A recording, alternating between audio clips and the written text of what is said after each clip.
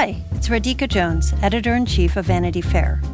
If you love digging into the week's political headlines, subscribe to Vanity Fair. Our reporters take you behind the scenes of some of the biggest stories from the campaign trail to the halls of Congress. Just for our Inside the Hive listeners, save 15% on a yearly digital subscription to Vanity Fair with promo code POD15. That's vanityfair.com, promo code POD15 for 15% off 1 year of all you can read, watch, and hear.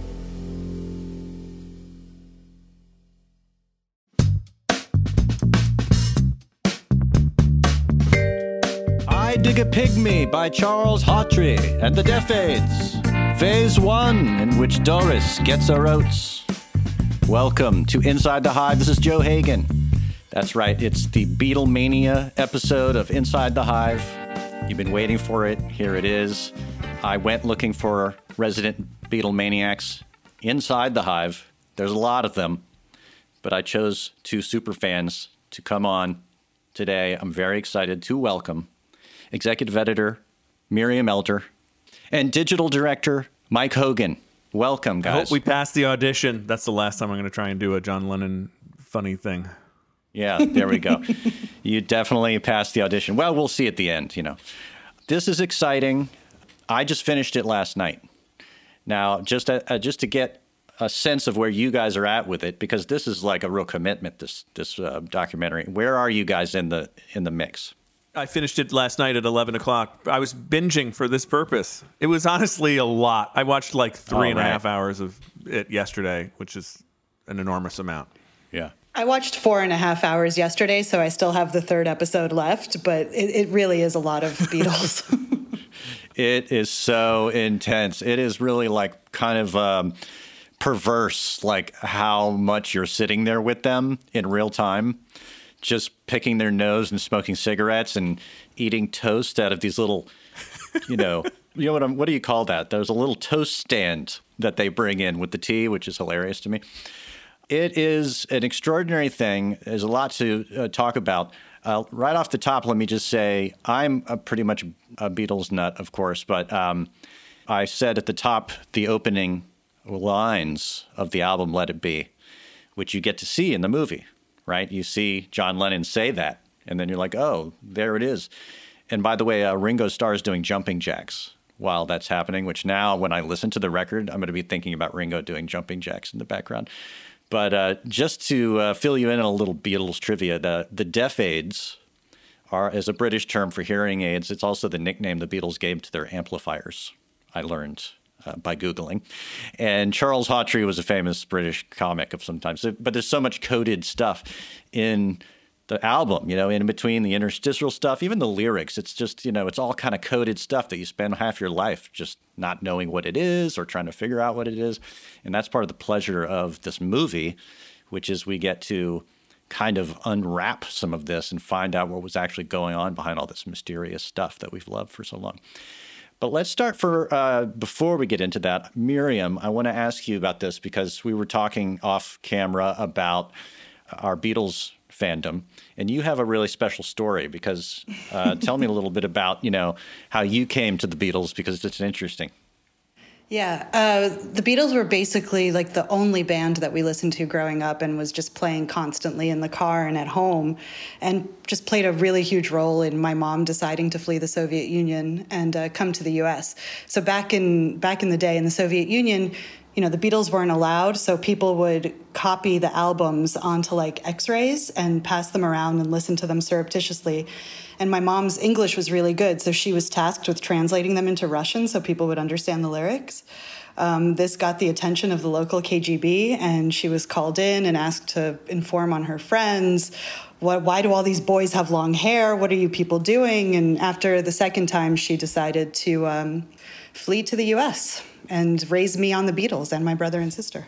Incredible. That's just incredible. We've known that the Beatles are sort of like, monolithic symbol of youth liberation, but it's real. It's global. It's like a huge tectonic, world historic thing, Now, Mike, I'm going to ask you all of this, just to establish where we're coming from here, okay? What is your favorite Beatles album? I saw this in your email, and it's such a difficult question to answer. And I think probably Revolver, but maybe Abbey Road. The White Album is also really important. The way I got into the Beatles, like the weird Beatles, we all grew up hearing all like the Beatles songs on the radio, but I got into the weird Beatles through the book Helter Skelter by Vincent Bugliosi, where he makes his somewhat dubious argument that Charles Manson was totally inspired by the Beatles to do all of his murders. And then I bought that CD. I was probably like 11 and started into the hole and have never entirely come out of it. I think Revolver, though, because it's that fun period where they're getting weird, but they still have the really poppy, instincts as well. That to me feels like a really fun kind of sweet spot for the Beatles. Yeah. Miriam, in your household growing up, since you were raised on the Beatles, it's like the chapter and verse of your pop cultural sensibility. Like, what was the album, or maybe there's just a song, or I don't know, what was sort of like tip of the diamond for the Elder family? For the Elder family? I think like at home it was probably the White Album more than anything, but my mom also loved like the early pop stuff. So we had literally everything from I Want to Hold Your Hand to Helter Skelter to everything in between. Yeah. Well, my favorite is Abbey Road Side 2, which I think is like maybe the greatest side of any record in history. I can listen to it and I have the same feeling at the end, which is just like, oh my God, I can't believe what a work of art that is, And we get to see in this Peter Jackson film some of these songs from those, that big sequence with Golden Slumbers and all these beautiful, I Want You, and all these songs are like, they're emerging in this movie, and you're getting to see them kind of like as green shoots. Mean Mr. Mustard and Polythene Pam coming into existence, yeah. I mean, incredible. And in the way we learn, just through inference, we know they're going to stitch all these together into this like unbelievable suite, right?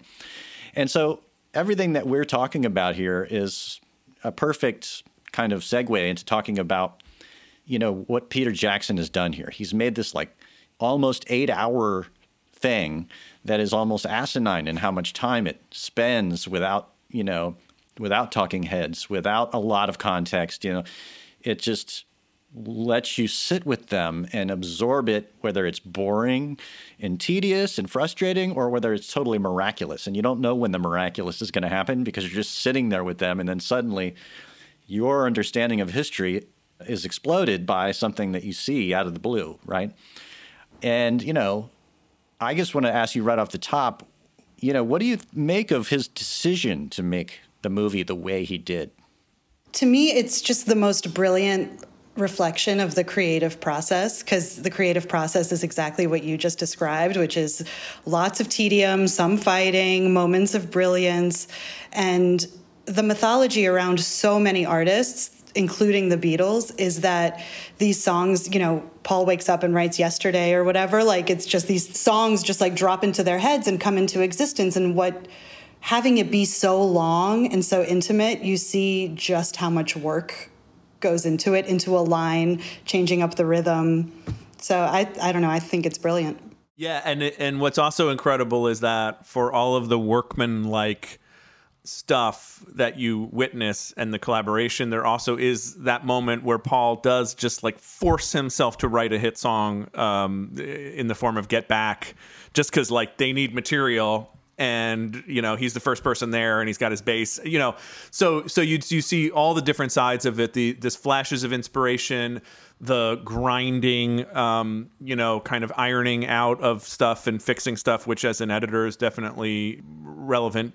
And the personality quirks where, when it's funny because somebody on Twitter pointed out that John Lennon may be strung out on heroin for the first episode, which helped explain to me why he just seems so, he's just kind of like not fully there. But when he is fully there, you see how those guys worked so well together. George is very sensitive they need him, but Paul may or may not be sick of, tending to George's emotions and starts to become a bit of a domineering jerk. He's admirably self-aware about this and openly talking about it and how he doesn't like being a bossy jerk, but somebody has to. And then you see that John has the capability of taking it to a silly place that lightens Paul up and lets them actually do the work they need to do, which is just play the song a bunch of times instead of fixating on this moment or that moment. And so, only because it's the Beatles would you bother to watch all of this. But because you get to see the whole thing unfold, you see that to make something great just requires an enormous amount of time and a lot of different strategies, from flashes of inspiration to misdirecting people to collaborating openly to tricking people into doing what you need them to do. There's all the different things that take place. Totally. Well, I have to say both those, exactly what you're saying, because I've been talking to a lot of my friends who were in band, or are in bands, or were in bands, and I was in bands. Yeah. We don't need to talk about that, but I was watching this and just thinking, oh, they're just like every other band, except Paul comes in with Golden Slumbers. I mean, or can come up with Get Back on the Spot. It's just, there's all that you see. And also the other thing I think is, to your point, they would come up with a song and they would invariably mock it and do a parody of it with each other. And it was part of their process. You could kind of see, like, every time they came up with a song and you're like, God, it's such an emotional song. It's such a song of, that has hit so many buttons in me, but then they're going to sit there and just totally trash it and make the best parody of it possible. But they're also doing it to kind of test out the boundaries of the song. Maybe it can be slow and sung like Elvis, or maybe it can be sung like the Chipmunks or something. You know what I mean? They have all these hilarious. So yeah, I love that about it. One thing I want to talk about also is the filmmaker, Michael Lindsay Hogg. He's an interesting character in all this, right? Because the documentary that Peter Jackson has made is really kind of about the making of this documentary. And at the center of it is this sort of, beleaguered but ambitious director who's, over time, he's at the beginning, he's really just like, come on, we're doing this thing. And by the middle of it, he's realized that he's dealing with like very tricky personality situations here. And he's just sort of like, maybe we can do this. What do you guys think? And, and the thing that I wanted to remind you guys of, and I think if you've seen the second episode, Miriam, you'll remember this, when they break to go find out what they're going to do about George, and they've put a hidden mic in the flower arrangement, right? The filmmaker has, so that he can get it. What did you guys think of that when you saw it? Because I was like, that was ingenious, completely unethical, and hilarious, but wow, he got this insanely rare conversation out of it. Yeah, I definitely felt incredibly uncomfortable and also incredibly grateful. Like, just to get snippets of that conversation was wild. And it was beautifully done too, the way that the shots then were going around the vase. The whole film is actually very beautiful itself. The way that they talk about the power dynamic in the band is just totally incredible and illuminating, right? Where you have John just saying over and over, like, John saying to Paul, you always need to be bossing everybody around. You always want to make all the choices. You want to make all the arrangements. And Paul's like, I know, yeah. And then finally he says, but John, you're the boss. You're always the boss. And you realize that's right. And that's actually why Lennon is able to be laid back, because he has the highest status for whatever reason, because he's just dripping with charisma and genius. And Paul's like working really hard, and John does not have to work hard. Somebody pointed out to me that according to Gloria Vanderbilt, Michael Lindsay Hogg is Orson Welles' illegitimate son. I don't know if you had caught this, or he said that.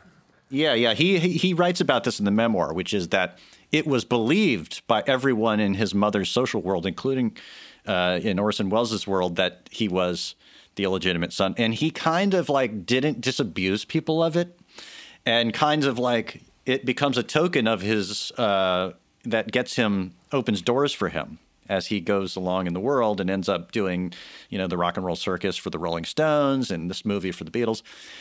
Just as an aside, he lives 10 minutes from me, and I have I've had lunch at his house and hung with him and to do a story for Vanity Fair, of course, which was our preview of this movie last summer. And, he's in a very tricky situation here because he made a documentary, and here comes Peter Jackson that says, I'm going to take your footage from probably one of the most important things that you ever did, right? Or at least very memorable experiences, and I'm going to completely recontextualize it, and you're going to be a character in your own movie, right? That's interesting. Like, he would never have expected to be put in a position to be judged in his own movie. Because I look on Twitter, and some people are like, this guy's a jerk, you know what I mean? Or he's an idiot or whatever, and I don't feel that. I think that I'm sure he's a young man who smokes a cigar and, dresses the way he does. So he is kind of smug and funny, like a fop of some kind. But he did make some incredible footage, and the cinematographer did fantastic work. I mean, it's so beautiful to look at. Yeah, he's kind of a comical figure, but you have to give him credit for standing up to the Beatles over and over again. I mean, you just can't believe the gall that he has many times, but it had to be done. And actually just, the fact that they came up with the roof thing and sold Paul on it, and then, and just had the correct decision to just set the whole thing up, even though Paul was saying he wasn't sure if he was going to do it. And George said, I don't want to go up on the roof. And it's not to spoil it, but they create the conditions for the roof concert to happen, whether the Beatles like it or not. That's right. Well, and you can also argue that, he starts off his ask by let's go to Africa and have it in an amphitheater with 1,000 people streaming in, oh, how about just we go on the roof? Oh, okay, we could do that, To your the art of what's possible. Oh, yeah. I mean, you think about it, it was kind of brilliant. I don't know how strategic it was, but let's talk about episode 2 for a second, because that's where really the things take off in a real way. I mean, the Twickenham thing is in the first episode where they're in this kind of cavernous auditorium, which is sort of unpleasant for them. And then they, George leaves. They bring George back. They're going to go into the basement of Apple Records headquarters, and it's sort of more cozy, right?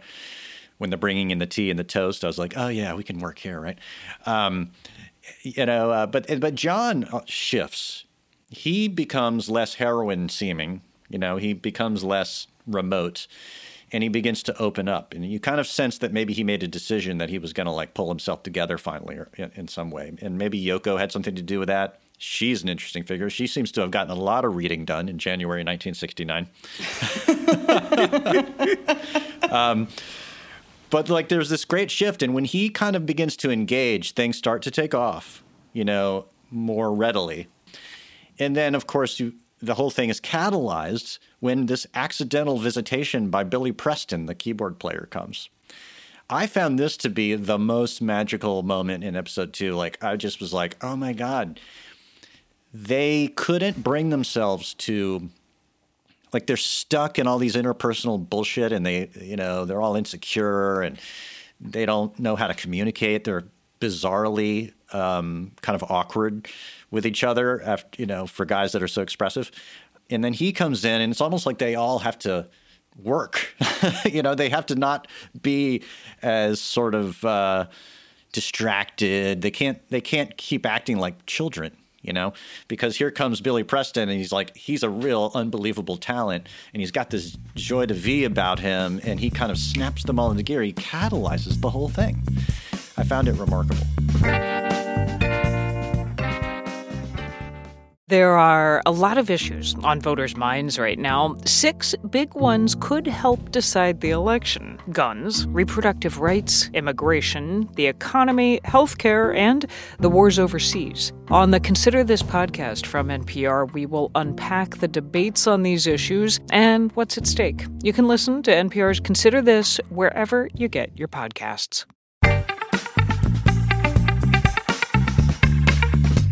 Yeah, it's actually wild about Billy Preston because it is magical, and then there's also something darkly magical, I guess, about it too. When they say to him, "What do you think? Would you like to play with us?" and basically be, in the Beatles, and you just see on his face this look of wait, what? Yeah. I'm going to be in the Beatles? Yeah. And you can see, I'm sure he's thinking like, wow, this is quite a big deal. And even George is like, it's a good opportunity for him, But like, these are literally the third, fourth, and fifth words in his obituary, right? Yeah, the fifth Beatle. Yeah. And his life did not really go great in the long run. No. And you do have to kind of wonder, like to what extent this experience affected the trajectory of his entire life. Like that's what's so interesting, And a friend of mine pointed out, like they're all biting their nails the entire time. Like they've set themselves this crazy goal of like, let's record a whole album and do it live in 3 weeks, which is insane. But bigger than that is the insanity of just being the Beatles. Like it's just this crushing pressure and weirdness, and like reading about themselves in the tabloids and trying to have fun with it and make light of it. But also, obviously, it was just like utterly an insane thing to be. And they're the eye of this storm. And so it's incredible to see Billy Preston come in. He is so good. He's so incredibly additive to the music that they're making. But yeah, he also kind of highlights like you start to sort of, you're just like, oh, these four guys, you're getting very comfortable with them. And he is also bringing in like a little bit of the perspective of the outside world. I think that you hit it on the head. It's like almost like he's a avatar for us. You know what I mean? He's coming in and he's bringing kind of like the outside perspective, and their bubble blows up a little bit or lets some oxygen into it. And it just really comes to life, and it's an amazing thing to see. And in just terms of the broader documentary, it kind of like retroactively gave a lot of value to the first episode. Like it's worth it sitting there waiting for this moment, because that moment becomes so much more powerful when you see what it is it really did. It's like night and day in a way, and it really glued all these songs together, because when you hear Get Back with the keyboards, you're like, oh yeah, that's what that needed, right? That was perfect, right? Tell me, Miriam, some of like this movie is like just sprinkled with all kinds of beautiful, magical little things that you love, and funny things and weird things. What were some of your highlights that you kind of, that stuck with you? One highlight is definitely, they've been practicing all day. They go home, and then they come back into the cavernous cave the next day. And George Harrison is like, "You want to hear a song I wrote last night?" And then it's just "I Me Mine," He just, as if it's no big thing.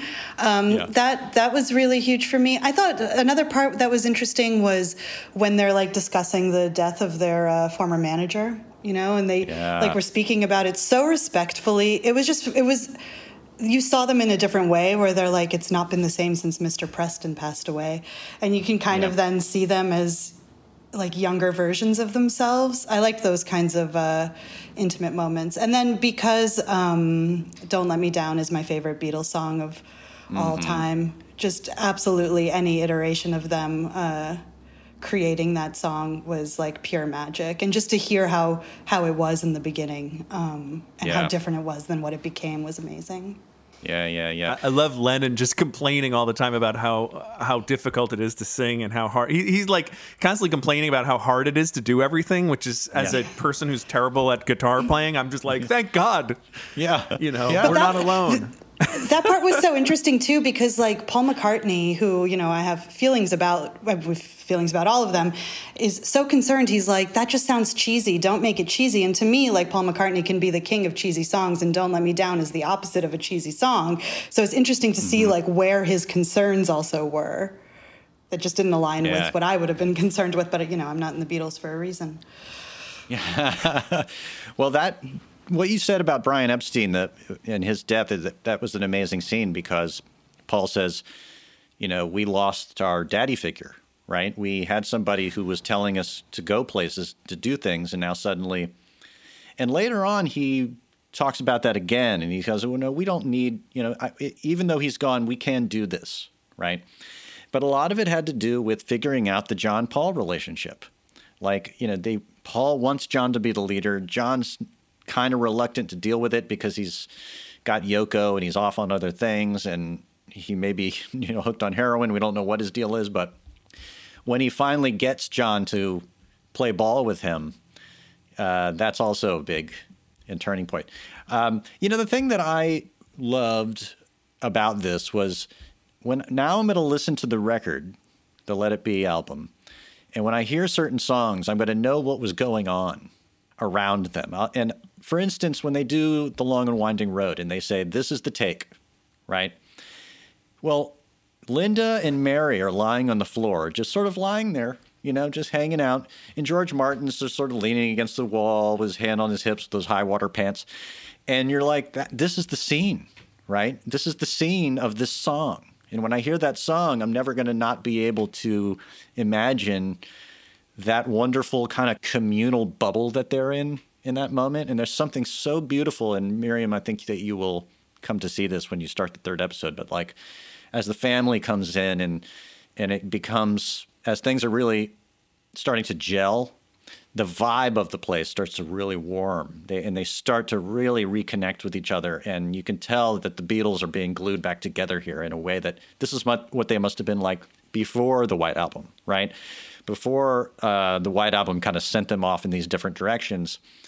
And I was talking to a friend of mine who's like a Beatlesologist kind of guy. And he said, there's this little scene where John Lennon says, or they're talking about how John Lennon, his method was like one and done. Let's just do it and boom, record it and be done with it. He was not a guy who wanted to belabor a song. And in the old days, I guess when John and Paul had their real spark going on, it didn't take forever to make a song gel. They just was like, bam, bam, bam, boom, record it, bye, And now they're having to kind of refine that. And that's what this movie is showing you, is they're trying to refine that. And by the third episode, they have refound it, right? They have found that whatever that spark is between, and it really is about the engine of Paul and John, which is exactly why George is sensing, I need to take all my songs and go make a solo record because this is not happening for me, Let's talk about George. It's so amazing that he's, well, it's so amazing that he's self-aware enough to just be like, I've got enough for my allotment of the next 20 Beatles albums. Like, I've always thought about it that way, but it's insane that George was just like, I get 1 to 2 per album. Like, that's my allotment, literally. Amazing. Well, before we go to George, who is, I think in some ways the most interesting person in it, Peter Jackson, I mean, this is the dude who made The Lord of the Rings. And I was thinking about it and I thought, this is a quest movie. And they need to get back to what they had before, like that's what this whole thing is about, and in many ways that's why it deserves roughly the playing time of the Lord of the Rings. I don't know. I just think like that's kind of what we're watching. Is that's the title of it, and in a way, that's even the song. I mean, the song is "Get Back." It's all sort of there, right? And the concept for the album and the TV show initially was let's play live again. Let's recapture our spark after we become this studio band, right? So it's all there on the surface, but getting there was going to be harder than just saying let's snap our fingers and make it happen, right? So they do set them up for this challenge, which is kind of funny because it's almost the premise for a reality TV show, right? Which is basically what this is. It's like a 1969 reality TV show about like a band that tries to refine their own creative thing, So George, let me talk about George a second. First of all, on the one hand, I Me Mine is a great song, but the fact that they play it All Things Must Pass and they were like, we don't need that. We won't do that one. I was like, what? Are you kidding me? Okay. But the other thing is that George is a wet rag. I'm sorry. He's a bit of a wet rag. I mean, what up with that guy? He's just kind of like, dreary, with his Hare Krishna. I don't think so. Okay, good. Let's talk about it. I think, I think that he's kind of like the quiet genius who doesn't have the charm or the personality of a John or a Paul. Does do the hard work, does have the flashes of inspiration, pushes them into like interesting dark places musically, and is just like a serious dude who maybe doesn't want to joke around all the time. Like you get happy when you see him smile because it's a rare thing, and that's okay. But I don't know. I think he's got some quiet genius about him. He's so soulful and sensitive that I relate to Paul. Unfortunately, I wish I didn't. But like looking over there being like, oh God, here we go again. And it's such a fascinating conversation when they talk about the Maharishi And Paul's like, yeah, I've got the footage and I've been watching it and like, I just wish we had been ourselves instead. Because Paul is like Western man, you know, like George is doing all these like, you know, within you, without you, Eastern stuff. And Paul literally is writing a song about Mary, the Virgin Mary coming to him, you know? And so Paul's just like, why didn't I just bring my normal self? I could have been acting like I was here in London. Yeah. And then John is just like making fun of the Maharishi and making fun of himself and saying, you know, that wonderful thing where George goes, wouldn't it be nice if, and John goes, if we had all his money? Yeah, that would be nice. But then George, when he comes in very passionately and says, this is so ridiculous saying your real self. The whole point is that you don't have a self. And he's both right and kind of like a pain in the neck.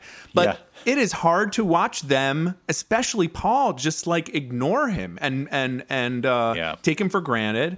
And you see John go between being like basically an inveterate put down artist and trying to pay attention. You know, let's play some of George's songs. Like, I like this one. I like this one. And Paul is so busy competing for John's attention that it's tough to watch. It's tough to watch.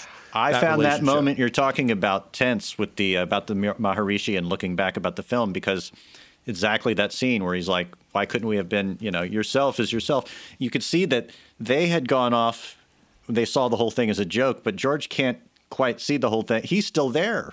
In a way, you know what I mean? He's got the Hare Krishnas.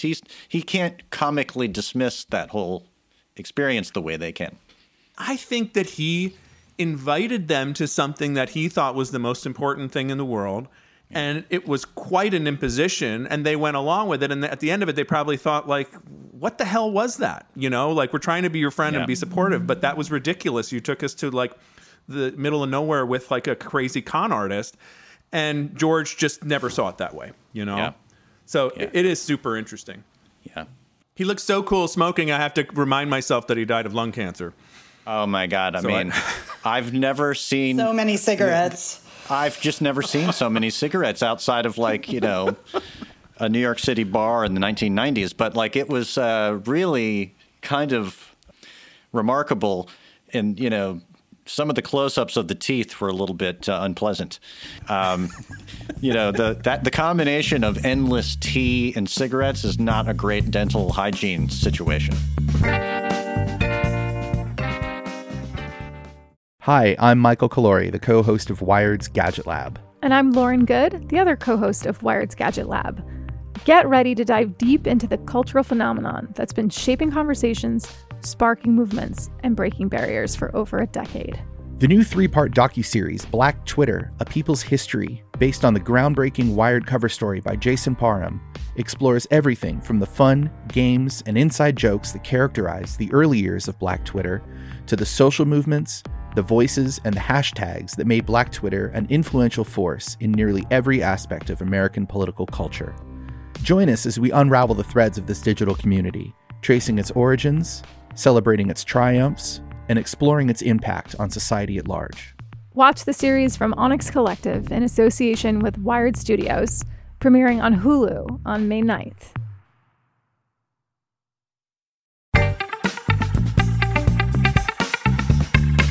Look, we haven't talked yet about Ringo. I have to say, my just top-line impression on Ringo is that he is like a beautiful man. I think he's like a really beautiful man. I mean, you know, you think of him as the joke, he's the clown, and he's always been cast that way. But there's something that was just so grounding about him, and that's his role, right, as the drummer anyway. But he really was, there's something, every time he comes on the screen, I felt assured by him. I don't know, it's just like a weird vibe. Even, you know, when you even have Linda saying, I feel the most comfortable around Ringo, like it was nice to have that confirmation that the impression seems right. I don't know, he comes across as a total sweetheart. I really respected when he fell asleep during that like group interview and like stayed asleep. He's just he's in the same role he's put in the same role as George Harrison, but he's chill with it. I thought that moment between George and Ringo was really sweet too, when Ringo's like at the piano doing Octopus's Garden and they just come over and kind of start doing this cute little song. You know, I'm happy they had each other at least.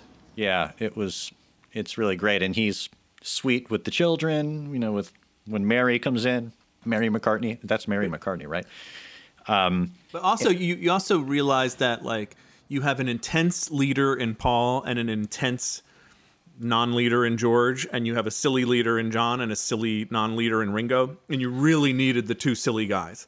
Yeah. Like without them, this thing would not have worked. But they both, in their own ways, could lighten the mood and get everybody like to remember that it's supposed to be a rock and roll band that has fun. You know? Yeah. He's a great drummer too, man. I mean, he is. I hate when people say he's not a good drummer. What are you listening to? Yeah.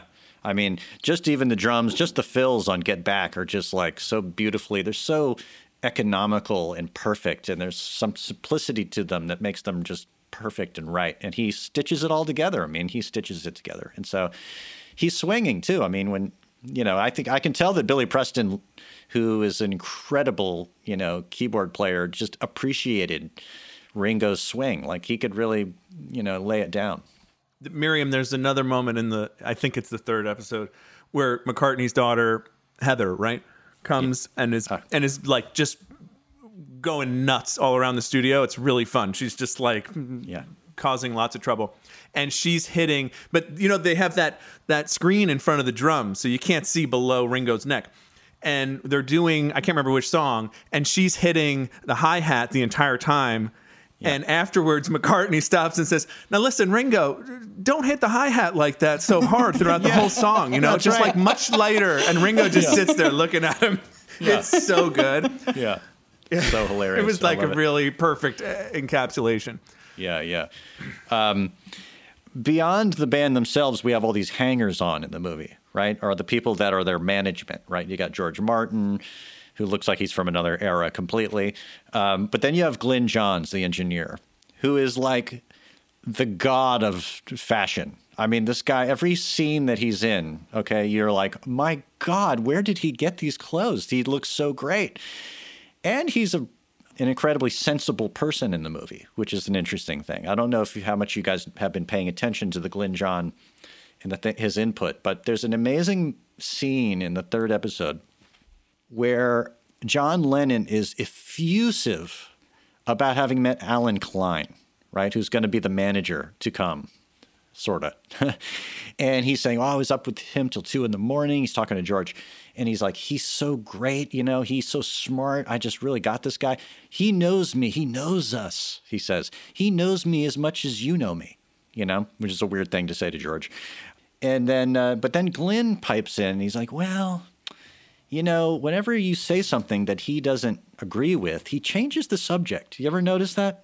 And he's like, Glyn sort of saw that Alan Klein was being a little manipulative, and John did not see it.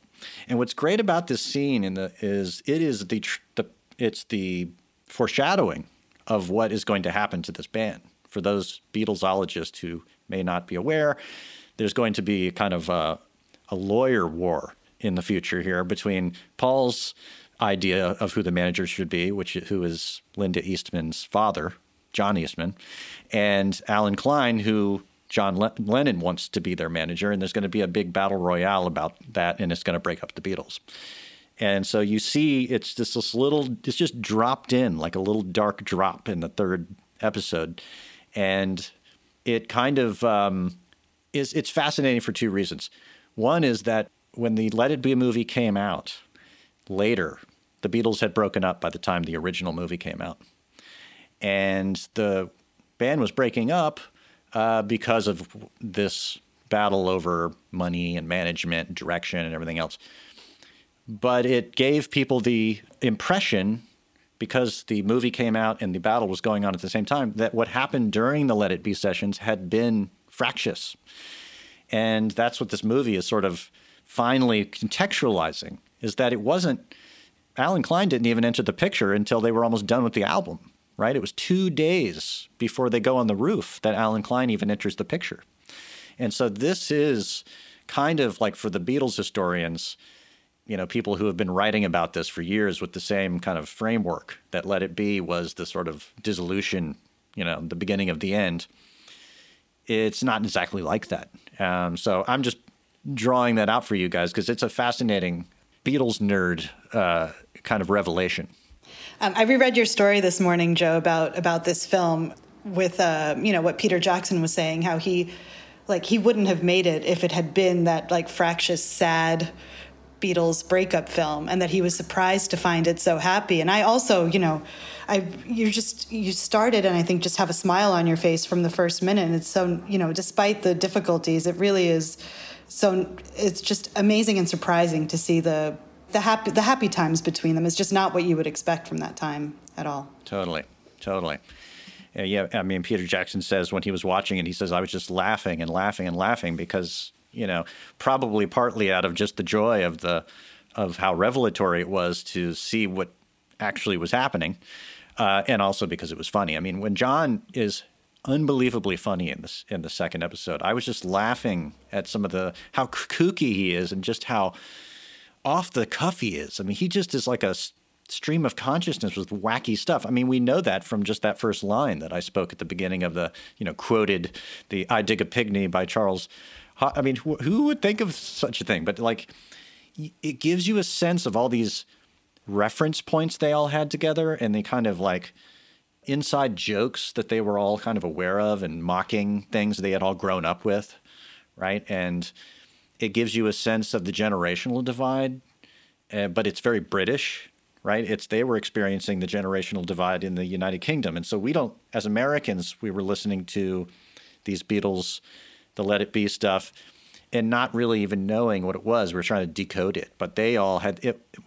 And again, I've made this point, but it's amazing to see how Lennon is really, I don't know, he's like just channeling all this bizarre stuff all the time, I would say, though, that there is a cloud of doom there all the same. And I mean, George does theoretically quit, and whether it's an attention getting exercise or not, like there's a moment when I love Lennon just being like, well, we'll just get Clapton then. Which does show how fed up they were with one another. And there's actually the really interesting moment where they're talking about whether they're going to do the roof concert. And I think Paul says to Glenn, he says, the original idea here was we were going to record the last album. And Glenn goes, the last album? And he goes, yeah. And then he realizes he means the previous album. Yeah. But like it was so hanging in the air to just be like, this might be our last album. Like Mr. Epstein is dead. We can just about barely stand to be in a room together sometimes. Other times we're having a lot of fun. And it's super interesting, which I hadn't realized until I was doing more reading, that they ended up screwing over both Glyn Johns and George Martin. Yeah. And when they hired Phil Spector to produce the album, and then they removed both of their credits, and then George Martin went on to say, I produced it and Spector overproduced it. But anyway, so. That's interesting. Well, and I know it was Lennon who was really dissatisfied with the way it sounded. Which I've heard the Let It Be naked, and it's great. They're both great. I mean, they're just different, But these guys, maybe it was just another sign that they were dissatisfied generally, right? But, learning as we do, when you get to the rooftop scene, you realize how many of these songs on the record are from the roof, are from the live. Yeah. And I was listening to it on the record this morning. I was, wow, you never would have guessed that this was out in the open air, with people honking down on the streets and cops making their way up the foyer, just like this crazy scene, which I love thinking about now. Like I said, just like this idea that there was this like, Keystone Cop situation going on all around these songs. Here's the question I have for you, which is, I was thinking about this throughout. I was like, after 8 hours of this, am I going to be like fully sated as a Beatles fan and really need to not think about the Beatles for a long time? Or am I like even more of a Beatles fan than I ever was? And I have to say, after watching it all 8 hours last night, the first thing I did when I got up this morning is go to my Beatles records and just start listening to them maniacally, right? So I kind of like am shocked that even after 8 hours, I still want more, which is, I don't know what to say about that. I did the same thing, Joe. Like I listened to them for like on my 2 hour long morning walk this morning. But I personally, I think it's great for people who, are obsessed with the Beatles. But the thing that makes me also really excited about this is I feel like there was a moment culturally like 5 or 6 years ago where people were like, the Beatles were overrated. And like that was like the dominant kind of strain among the kids. And it's just really nice to like revel in them unironically and fully and have this for like a potentially new generation of Beatles fans. Yeah. Well, you know, they keep making these Beatles fans. I can tell you that just because I have teenage daughters who do everything in their power to resist liking anything that I would present to them. I mean, they really put up a good show, you know, but they can't resist the Beatles. There are certain Beatles songs that come on and you see them. I look in the rearview mirror of my car as I'm driving around and I see those little lip syncing it, you know. They like these songs. They can't help it. You know, they can't help it because it's just so good.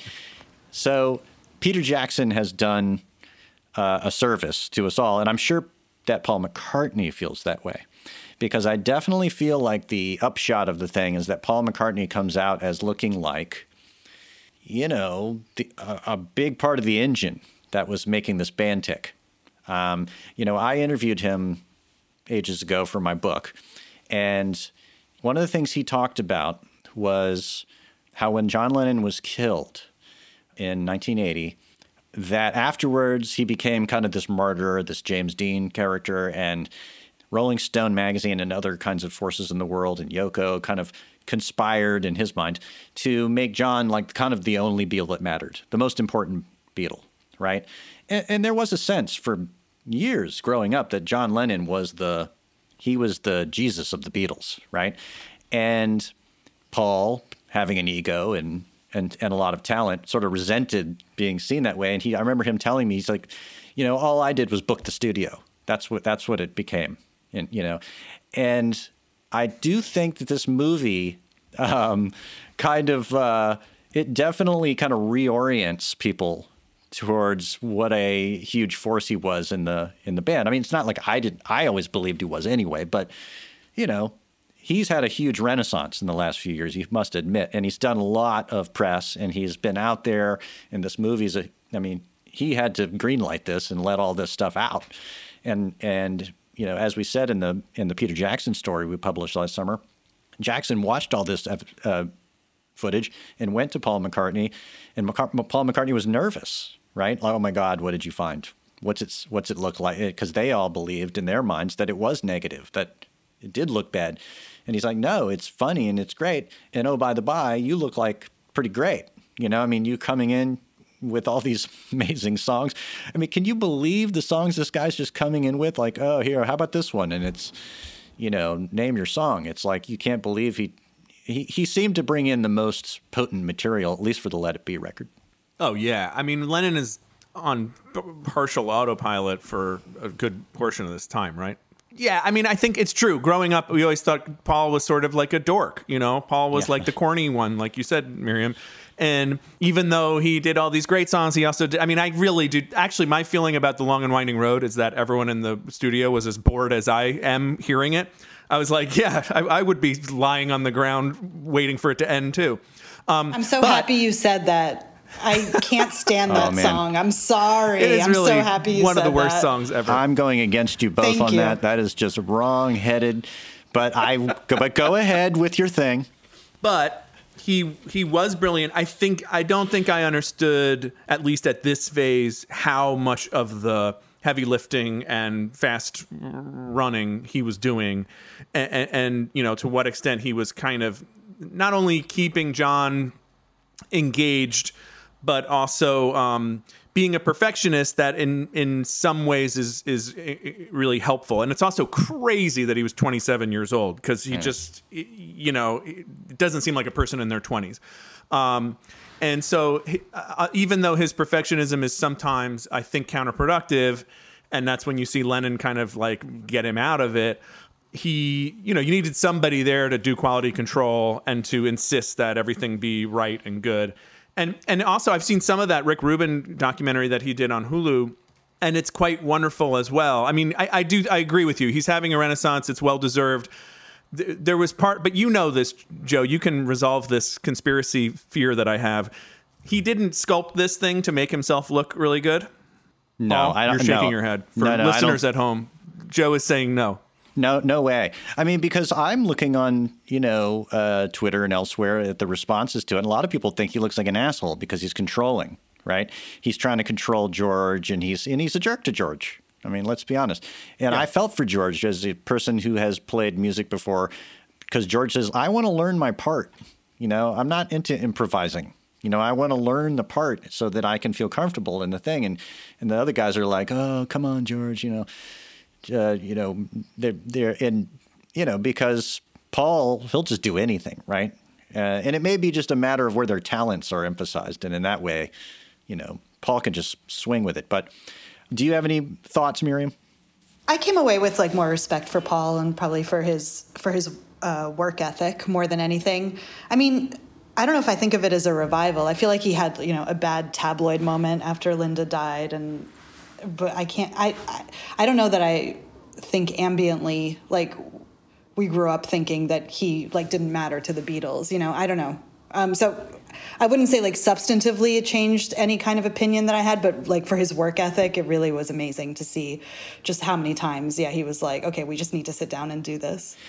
It may just be the difference between John Lennon died and Paul McCartney made Wonderful Christmas Time, right? So you're just, it's just, wow. There's a song I do like, so I love it too.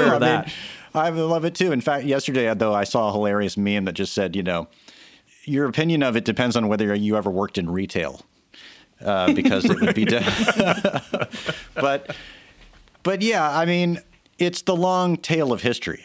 Right. And we're getting to watch it with the Beatles, from the kind of thermonuclear event of the 60s to the long tail of people parsing it for just decades. How many freaking books have been written about these guys over and over and over again, everybody picking, and you've got the current historian writing about the Beatles has got, his first book just goes up to when they're in Hamburg practically. Just they haven't even gotten to America yet. The book's the next one will get them there. It's just this is how totemic these things are, right? It's utterly insane. If Paul thinks that people didn't give him credit or didn't think he was an important musician, that is totally insane. But then also, Mick Jagger just came out 2 weeks ago, was it, and said, people like to compare the Rolling Stones and the Beatles, but you may not notice we became a great touring band and toured for. It's yeah, we know, Mick. We're all aware that you're a successful musician. Yeah. This is not. They're insecure. They're artists. I mean, yeah. And by the way, Paul said the Rolling Stones were just like a blues band, right? Yes. So, yeah. Still taking shots. But that's the hilarious thing about this is that, these artists, we think that their egos must be gold plated and there's nothing can penetrate them, but they are highly penetratable. These are very vulnerable, insecure people, which is why they're so voraciously creative and ambitious, because at the heart of it is please like me, right? And that's definitely Paul. Yeah. He's the pleaser, right? He wants to please. He wants you to be pleased, right? That's both his Achilles heel and what's great about him. I mean, so and on that front, this is just a little litmus test about Paul. Let's see a show of verbal hands. Wings. Do we go for Wings? See, Miriam, wow, okay. I only know the hits. I never listened to them. I used to really be not into Wings, and then actually, lately, I can vibe with Wings more than I used to. But I had an instinctual dislike for them when I was younger. Yeah. Okay. So I'm the softie here. This has been made perfectly clear because Long and Winding Road, I'll go there. And I liked the fact that he mentioned in the documentary that it was supposed to have a Ray Charles vibe to it, because Ray Charles's cover of it is my favorite version of it. I mean, Ray Charles does a great version of it. So maybe that could shift your ideas about it. But I also, as long as I'm talking on a microphone and everybody's going to hear this, I'll declare this. But Ram, the second Paul McCartney solo record, is my personal favorite post-Beatles album by any of the Beatles. So I'm laying it out there. You can throw tomatoes at me or whatever you want to do, but that's just where I stand. Do you guys have any opinions about that? Post-Beatles albums? Plastic Ono Band. It's a powerful one. It's a big one. But it's so, you can't listen to that on all occasions.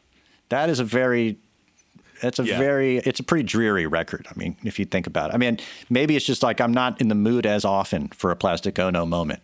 Yeah, it's intense. It's very intense. I think that's a record you listen to alone, I would say, yeah. Yeah, maybe crying.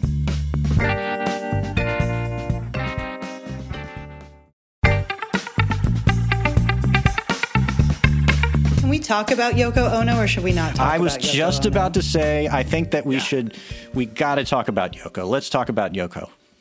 Because I think she's she's a great artist. I think she's a great artist. I do. And I found it kind of a little bit unnerving having to sit there and watch her, you know, as an accoutrement to John, or even just an emotional kind of like prop for him, you know, like to prop him up, because doesn't she have something better to do than sit there for hours and hours and hours? Yeah. It was truly confusing. Like, I thought that maybe, okay, this will shed some light on, really what huge tension she brought into it. But like those early scenes, especially in the first episode of, you know, the band is just sitting there, the four of them. And then like she's there in a chair right next to John. I just was like screaming at my TV, like, why? Just move your chair away. What are you doing there? Yeah. It is really uncomfortable. It's also uncomfortable. Like, it's obvious there's tension. Paul talks about it. Linda talks about it, about this terrible first meeting with George after he leaves the band. But they also, like, nobody acknowledges that she's there. Everybody's relationship with her, I just found incredibly odd. Like, the only one you see talking to her is Linda, you know, for a little bit, I guess, in the second episode. But I don't know. Was it revelatory for you guys at all, seeing her like that? It was kind of anti-revelatory for me, but I mean, I kept wondering, like, does he need her there? And I'm very curious what's going on behind the scenes with them, you know, because I also wondered if they were, I wondered if they were cutting stuff out in some way, and she's a producer on it. But Paul does seem to get at what they had in mind. I mean, I have to try to remember, like, it's 1969, so people had some really dippy ideas and were trying stuff out that turned out to be really bad experiments. And it sounds like they were doing an experiment to be together at all times. That's what Paul's referring to. And so he's kind of like, hey, if that's what they want to do, that's fine. But he also references, like, the band breaking up over her, which hasn't come up, but it made me think that was actually, like, whether it's when the cameras weren't rolling or stuff that we don't see, that was actually a cause of the tensions with George, separate from his creative frustrations or whatever. Right. I want to just take something back here. There was a revelatory moment with Yoko. It was when George left and they all start having the freak out jam with Yoko. And she's doing the screaming and the ululating, and they're just going nuts, and they all just go into this chaotic frenzy, right? And you realize, oh, she is helping them. She's helping them kind of like work through all of these unarticulated feelings they have about what's happening, you know? And I kind of love those freak jams. They're kind of hilarious and great. But later on, they have another one in which McCartney's daughter takes over the mic. Yeah, Heather, she starts screaming like Yoko, too, and Yoko's sort of like with her. And you kind of love that. And you're like, oh, this is great. Look, this is a wonderful moment. So she does have these little punctuations in there where I feel like she is doing something. She's adding something to the chemistry, and it's partly familial.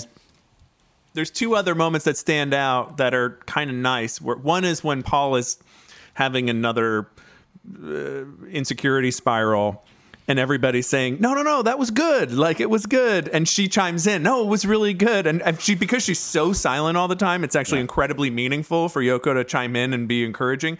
Because you get the sense she doesn't bullshit people or really interact with people much at all. Yeah. And then the other one is when they're playing, they're really trying to get serious and record.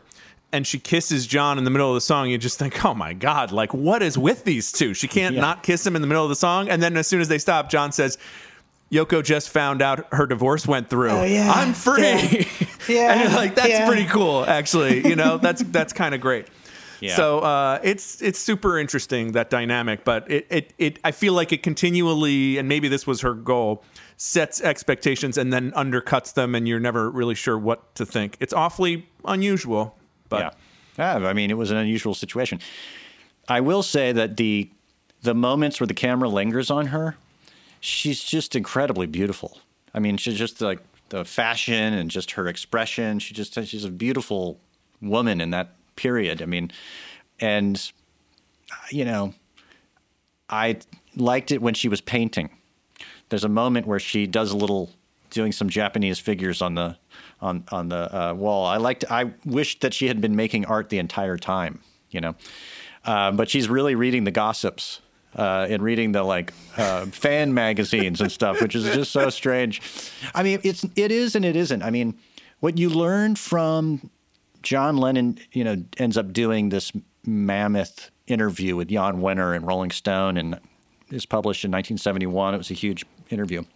And Yoko was by John Lennon's side the entire time and kind of chiming in and helping him shape his responses to the questions. And he was talking about the Beatles breakup.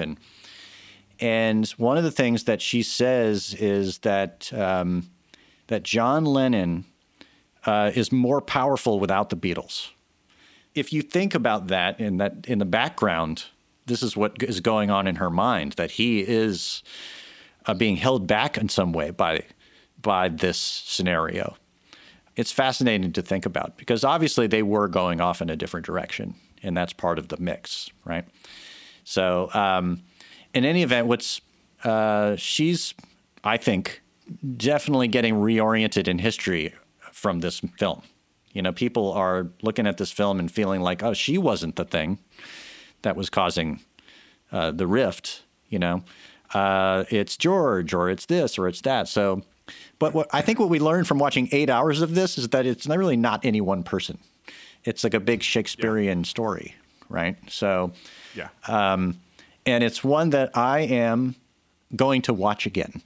I'm actually going to watch this entire thing again. I can imagine just idling around watching this for like months on end, just dipping in and out watching it because it's so fun. You'll come out like with long hair and a big bushy beard and like a bright green sweater. Well, I'm definitely questioning like how often do I really need to be washing my hair? Right. Oh, the day Lennon washes his hair and has a giant razor burn on his neck and his hair is like freshly but not conditioned, is like, whoa, I guess we took a shower today, John. Wow. Yeah, it's really kind of wonderful. There's a lot to observe in this film, and I must say, I can't think of two cooler people to have talked about this film with. Obviously, we could go on for another hour if we really wanted to. And, you know, who knows? Maybe there'll be a part 2 up the road. But thank you, Miriam Elder and Mike Hogan, for coming on to Inside the Hive, Beatlemania edition. And let's just wait for the, 8-hour Abbey Road film, and that'll be great, too. Thanks, Joe. Thanks, Joe. That's our episode this week. I'd like to thank Miriam Elder and Mike Hogan for coming on the program. That was a ton of fun. Thanks to producer Brett Fuchs. Thanks to the people at Cadence 13 who make this podcast possible. Please support our sponsors the way they support this podcast. Come back next week. We got something special for you.